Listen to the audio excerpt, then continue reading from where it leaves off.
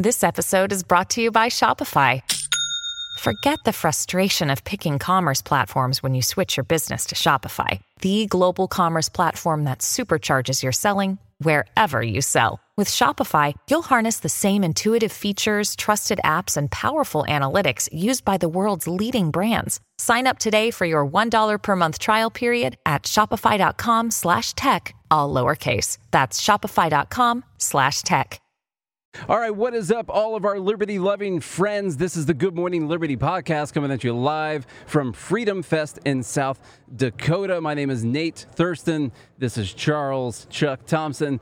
And right next to us over here is the one and only Dave Rubin from the Rubin Report. How are you doing today, Dave? I am doing well. You guys have great radio names. Like, this is right out of Radio 101. That's right. That's good. The fake names we came up with, it sounds like we did a good job on that. But you definitely crowdsourced that thing and figured it out. I sense big things. That's good. Yeah. How did the speech go earlier? We didn't get to catch it. But I think it went well. I felt good about the speech. No, look, it's a great crowd here. You know, libertarians generally, not only are they live and let live and agree to disagree, but libertarians like to listen to things and talk about things and debate things. You guys know that. So the crowd was great. There's no shortage of things to talk about, obviously, between big tech censorship and lockdowns and just the rest of the nonsense. I was alerted that I did the entire half-hour speech with my fly down. I was told that after. Nice. So we'll be charging people more. Yeah. there you go. When this is on video on demand. I think you should. Yeah. When you leave California and you go to other places, is that like just going to a different country, basically? I mean, how different is it when you leave that it's state? wild. It really is wild. You know, the thing is that the country was, as you guys know, set up in many ways so that if you left one state, in some ways it would feel like you're going to another country. So in a lot of ways, even though this all feels crazy and something's not right in America, and for sure something isn't right, the idea that South Dakota is very, very different than California is pretty great, actually. Most countries throughout the world would love to have the federalist system that we have so that if you don't like it in one place, you can move to the other place. I mean, so it's a beautiful thing. That being said, in this last year and a half, it really has exacerbated where it does feel like I'm in a different country here. I mean, I have not seen one person with a mask. I've seen people's faces. People are smiling. People are hugging each other and, doing normal human things here. There's not a lot of... yeah, go ahead. Weird human things, I guess. The things that have become weird in our modern times. That you couldn't have had a speech with your fly down in California. No, that's completely... They would have put a mask over it. But, California, obviously, look, these lefties, they love control. They love controlling people and telling people what to do. And then we've just seen so many people just fold like wet paper bags, just show no ability to push against this or fight against it. Not only fold, but they're willing to tell on their neighbors in a split second. I mean, you're not making it up. I have friends that live about 3 doors over from us. They were having a baby shower and they got narked on in the middle of this lockdown nonsense. The cops came, they said we had to show up because somebody complained. We're not going to do anything. But just that idea, we're wasting resources, but even at a much more dangerous level. When communism has spread to countries, it starts with this, neighbor spying on neighbor. And we've even seen this on Facebook, just in the last couple weeks. They have this new feature where you can alert Facebook about if you think one of your friends is an extremist. I mean, some really Orwellian crazy stuff. I think that might have happened to me, by the way. I'm on my 4th Facebook profile now. Oh, congratulations. Wow, you're a 4-timer. In the last 6 months, I think? Yeah. You must be a real freedom extremist. Yeah. And that Chuck seems to be fine. Charlie was the problem. Yeah. Chuck is doing now great. I get it. Charlie. Yeah. That shows you how important that system is, that they were able to knock him off of Facebook, and then he just immediately made a new profile and is posting whatever. Well, they're gonna figure out a way to stop you from doing that soon enough, Chuck. All right, so are you frustrated with the media? Are you tired of being fed the same news stories over and over again? One of the reasons we started this podcast is to give you a more well-rounded perspective on important issues. That's very true. That is true. So our partners at Ground News are working to do the same, and boy, they are. It's really cool, actually. Yeah, Ground News, so just so you guys know, this is a really cool app. I've got it on my phone. I've been using it for getting show notes for the show. We found out about this a little bit ago, and I'm really excited that we get to tell you about it now. But it's an app that lets you compare how a single news story is being covered across the entire political spectrum, okay? This is not just a news aggregator. It's a tool with tons of easy-to-use features that help you analyze the news so you can be confident you're getting the whole story. Unlike social media and other news apps, Ground News doesn't use your browsing history to manipulate your news feed. Their blind spot feature shows you stories that are underreported by both the left and the right. So it's this really cool app that we're going to ask you to go to through our link, that when you look at a story, it shows you how much it's being covered by right-leaning news sites, how much it's being covered by left-leaning news sites. Is it being covered by both of them pretty equally? And it shows you what the bias is overall, so you know what kind of bias you're getting from each one of these news organizations. It's a really cool app. And you can pick up keywords like rare. Rare. All right, so if you're the kind of person who's open to seeing multiple perspectives on controversial issues, then Ground News is for you. Check out Ground News by visiting ground.news/GML. That's ground.news/GML, or click the link in the description to download the free app. Okay, we're talking about big tech right now already, so I'm going to go ahead and ask you about that. What are we going to do about this? We just heard Jen Psaki up there saying that they were letting Facebook know, and I'm sure with no threat of any action whatsoever, but they're going to let Facebook know what posts need to be flagged and taken down. What are we doing here? Are they a private company still? No, they're not a private company. Well, first off, by the technical definition of what a private company is, I'm not even sure if you can answer that honestly, because at this point, are they a private company, meaning is Zuckerberg, the primary shareholder of Facebook, blah, blah, blah, blah, blah? Yes. But we have no idea what backdoor access they have to, the government has to their servers, who they're deciding you're going to get put in the algorithm, who's not going to be put in the algorithm. And even if there isn't a smoking gun piece of paper that says this is what we're doing together, it is fairly obvious to anyone with half a brain that they're obviously deciding what information goes viral, what doesn't, who gets banned, who doesn't, what's deboosted, what isn't, etc. So when Psaki's saying that the government is flagging posts for Facebook, her words, for Facebook, we have a massive problem. And what's unfortunate is we don't have a media in this country. We don't have an honest set of journalists that might say, oh, I'm not a historian, but I do have this vague recollection of called the First Amendment, which I thought prohibited the government from censoring speech and working with companies to do that, because that sort of coercion would be against the spirit of the First Amendment. But those people don't exist anymore. Well, they're like unicorns. They actually do exist, but they get blacklisted. Like I think they're all in this room we're in right now. Yeah, that's right. The only one they pay attention to is the freedom of the press. So they do remember the First Amendment sometimes, but it's their freedom. Well, it's their freedom. Freedom. No. Well, to that point though, they know their freedom, but they would be, if Fox News was kicked off Facebook tomorrow, nobody on CNN or MSNBC would say a word. They would be cheering it on, and that's the problem. It actually happened to the New York Post on Twitter. Yeah. It literally got banned. That's insane. And of course, it all turned out to be true. Right. It was Hunter Biden's laptop. Right. There was a lot of evil stuff on there. Yeah. Isn't it weird how a lot of conspiracies end up turning out to be a little bit more true than what they were being portrayed to be a little bit afterwards? The lab leak theory. What I mean is, they're talking about flagging things. A year ago, say Biden and all of them were in control, they would have been flagging all the talk about the Wuhan lab leak theory. Now, I'm not saying that that's what happened. I have no idea what happened. Yeah. But we can at least talk about it right now. And that might have been something that was maybe you're labeled as an extreme. Well, I guess maybe you were already. Yeah. But how important it is that we're able to talk about these things. Yesterday's conspiracy theorist is tomorrow's truth teller. I mean, that's basically where we're at the moment. Like they lie about everything, and then 6 months later, or actually it's even happening faster than that now, 3 months later, you find out that pretty much everything that they said was an absolute lie is true. And that's why what's so interesting about their move on misinformation right now, it's like you guys lie about everything. You lied about Kavanaugh being a serial rapist. You lied about the Covington kids being racist. You lied about Jesse Smollett being lynched. You lied about Trump and Russia. Like, you've lied about everything. But suddenly now you're telling me the truth. Now, but when it comes to COVID, you guys are just so freaking honest. I love it. Very concerned about misinformation now. One of the things, so we try to constantly find ways that we could actually solve the problem and not just talk about it too much. And that's why I thought you would be really interesting to talk to, because you were once on the left and now you're not. You're supposed to give me a shot when you say that. I'm supposed to get a shot at tequila. Where's the tequila? Well, we'll do that. But how did that happen?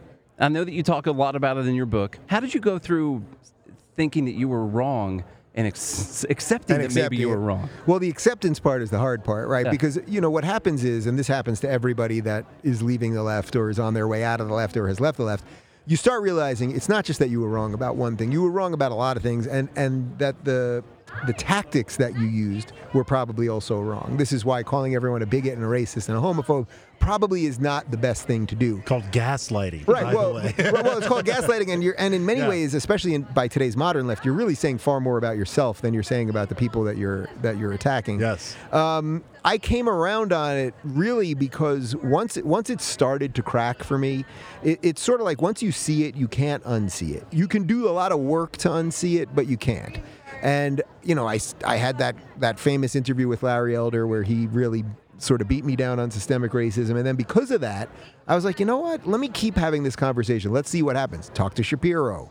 Talk to Dennis Prager. Talk to Glenn Beck. And what I started realizing was, I suppose I had some disagreements with them on some policy stuff, but they weren't bad people. As a matter of fact, they were good people. And they were generous of spirit and time. They cared deeply about ideas. They wanted to discuss these things. You know what I mean? Like they wanted to agree to disagree. Or, look, I've debated the pro-life situation and abortion, pro-life and pro-choice with Shapiro. I've debated the death penalty with Prager. Glenn and I have a couple disagreements. It's just all irrelevant. We all want to live in the same country. I want to live in a country with people that I disagree with. You know who doesn't? Kim Jong-un. Right. Exactly. Not the best guy around. That's great. So you went through that change, right? But then also, one of my favorite moments over the last couple years was you went on tour with Dr. Jordan Peterson. Oh. And I loved all of those shows. And you talked about that being life-changing as well. So talk a little bit about that experience. And then my favorite moment, I think, had to be when Jordan Peterson was talking about Bezos below the pants selfie. Yeah.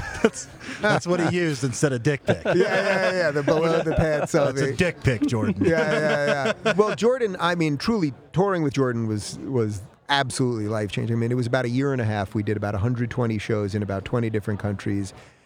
So we were basically on the road for a year and a half. Every other day there was a show, or sometimes we'd have 6 shows in 6 nights. Sometimes there was a day off here or there, or we'd travel to Australia or bounce through America on the road in a bus, however we could do it. But what I learned from that was this guy, look, he's a clinical psychologist, mild-mannered clinical psychologist who was not looking for fame, but he started saying something true. And when he started saying something true and then applying that to politics and current events and everything else, an awful lot of people suddenly were like, wait a minute, this guy's really doing something powerful. And then every night I would see kids, they're not kids, but young adults basically that were doing the things that he wrote in the book. They were sitting up straight with their shoulders back, standing up straight with their shoulders back.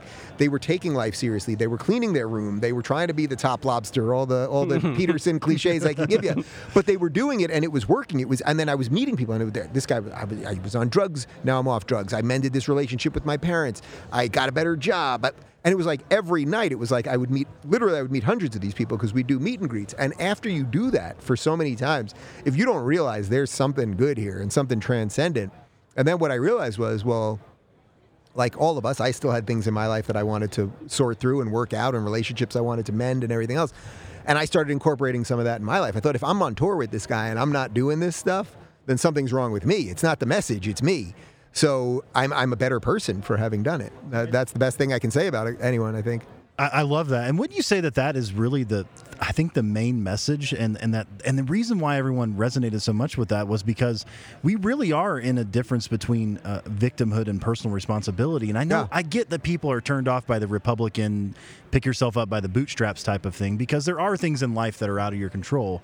But the taking personal responsibility and saying like, okay, this is my fault. Or not only is it just my fault, but there's something I can do about it. Rather than relying on someone else and being the victim. Yeah. Isn't that the great paradox, I guess, in our country, the two different modes of thinking? Yeah, well, that's the dichotomy. That's the split. That's the fork in the road on this thing, that we have basically the left, which is just saying the government is going to do everything for you. It's going to tell you how much you can earn and when you can earn and when you can open your business and when you can go out of your house and endless cascade of things that they're basically saying we are going to do, and if we don't let you go to work, we'll give you money. Of course, it's your money in the first place. Like all of the nonsense. And then there's this other side that, albeit imperfectly, is basically saying freedom is messy. We can't solve all of your problems. But look, if you can't figure out in the last year and a half between lockdowns and the economic stuff and watching rates of alcoholism explode and depression and everything else, if you can't figure out what time it is right now, then you really got to think about some stuff. You know what I mean? Like in many ways, the Democrats are doing, I don't mean this to be purely partisan, but the Democrats are doing something really spectacular for us right now. They are showing us what they are. There's almost nothing left. It is a party run by a man with dementia that everyone knows he has dementia, coupled with Marxists that are now telling, the Democratic Socialists, they used to say they were Democratic Socialists, and for years I kept saying they're going to drop Democratic. Nobody says that anymore. They're in essence, AOC is basically saying she's a socialist. Bernie is not a capitalist, obviously. So they're saying what they are, they're showing what they are, and I don't think most people want to be that. I think young people can sort of be tricked into it, but I don't think most people want to. Are we ever going to connect to what has happened in other socialist communist countries with those ideas, with those policies? No, these idiots. Well, we will, but and I think we can help people see it. But, even just in the last couple of weeks in Cuba, it's like the messaging out of BLM and AOC was lift the embargo. That'll solve the problem. And it's like, no, lift the embargo. You're helping the government. You are helping the government keep the stranglehold on the people. I mean, this isn't rocket science. This is actual psychology 101. You know what I mean? Like these people that are out there in the streets in Cuba, they want to be free. They're actually yelling freedom. They're yelling the word freedom. They're carrying the American flag. They're the American flag. They're yelling the word liberty, right? So it's like, I want to free those people. I don't want to allow now because the people are rising up. AOC's answer, literally, Bernie's answer, the answer of the progressives is, be nicer to the government. I mean, it's absolutely insane.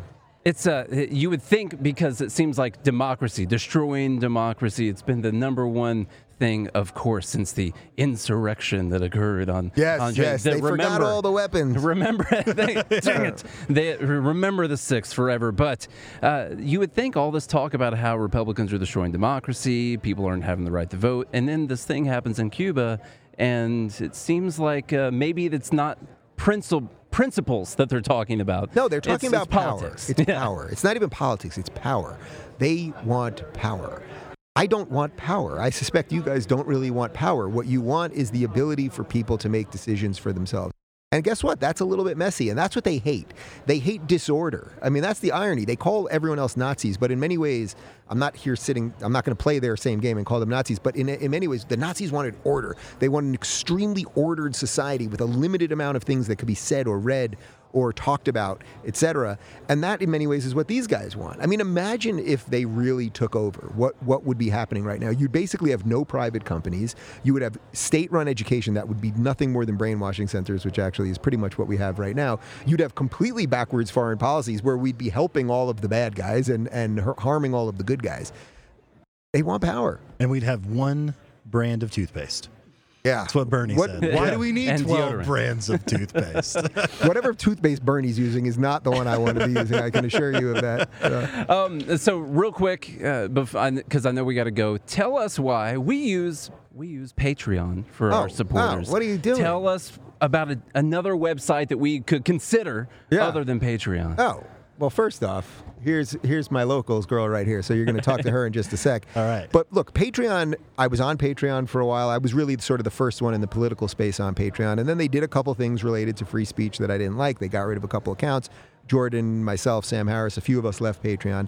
That's really when I decided to start Locals. What my thought was, well, wait a minute, Patreon, really all Patreon is a payment processor. They're not doing much for you guys other than they allow your subscribers to subscribe to you. And by the way, that's necessary and good, and I'm glad Patreon exists. However, there's a gajillion other things that you guys as content creators want. You should be able to own all of your stuff. So with Locals, we built it. We own all of the code, but it's your stuff. We build you the house. What you do in the house is up to you. So our video player is as fast and sleek as YouTube. You own it. You own the audio. You own the user data. We have an awesome app. You're going to get push notifications out to your people. You can live stream video from your phone. If I was kicked off YouTube, Twitter, Patreon, everywhere else today, I'd still be good. If everyone was kicked off all of those things, I'd be the most successful guy in this whole space. Because maybe that's the plan. Yeah, maybe that is the plan. But we have a much. The truth is, we have a much better product. It's bottom up. It's way more in line with your. I have no doubt with your libertarian beliefs, and you're not going to let Dave Rubin down, are you? No. Yeah. What are you doing? That's why I lose sleep at That's night. an unfair sales pitch there at the I end. felt that. It seemed right to me. It seemed right. It seemed right. So tell us Look, what's the next. truth is Patreon could kick you guys off for any reason could. tomorrow. Absolutely. And Locals will not. You cannot break the laws of the United States. If you don't do that, you're good. So tell us what's next for Dave Rubin. So you just had your book come out not that long ago. Don't burn this book. You're doing obviously speaking and all those engagements. What's next? Well, next week I will announce my next book, and it'll go on pre-sale on July 30th. Nice. And then, I do this August off the grid thing, so I disappear for a month. No phone, no TV, no news, no nothing. I'm going to disappear into the jungle. I'm not kidding, for a month.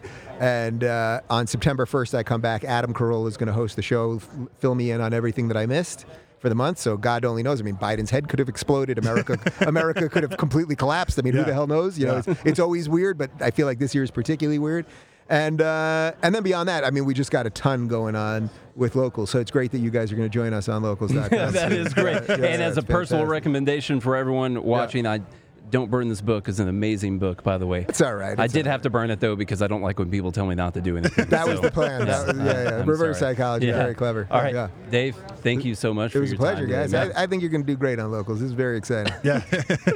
You are a salesman. Yeah, well, that's why I get the big bucks. All right. All right. Pleasure, guys. Appreciate it. Take care. Okay.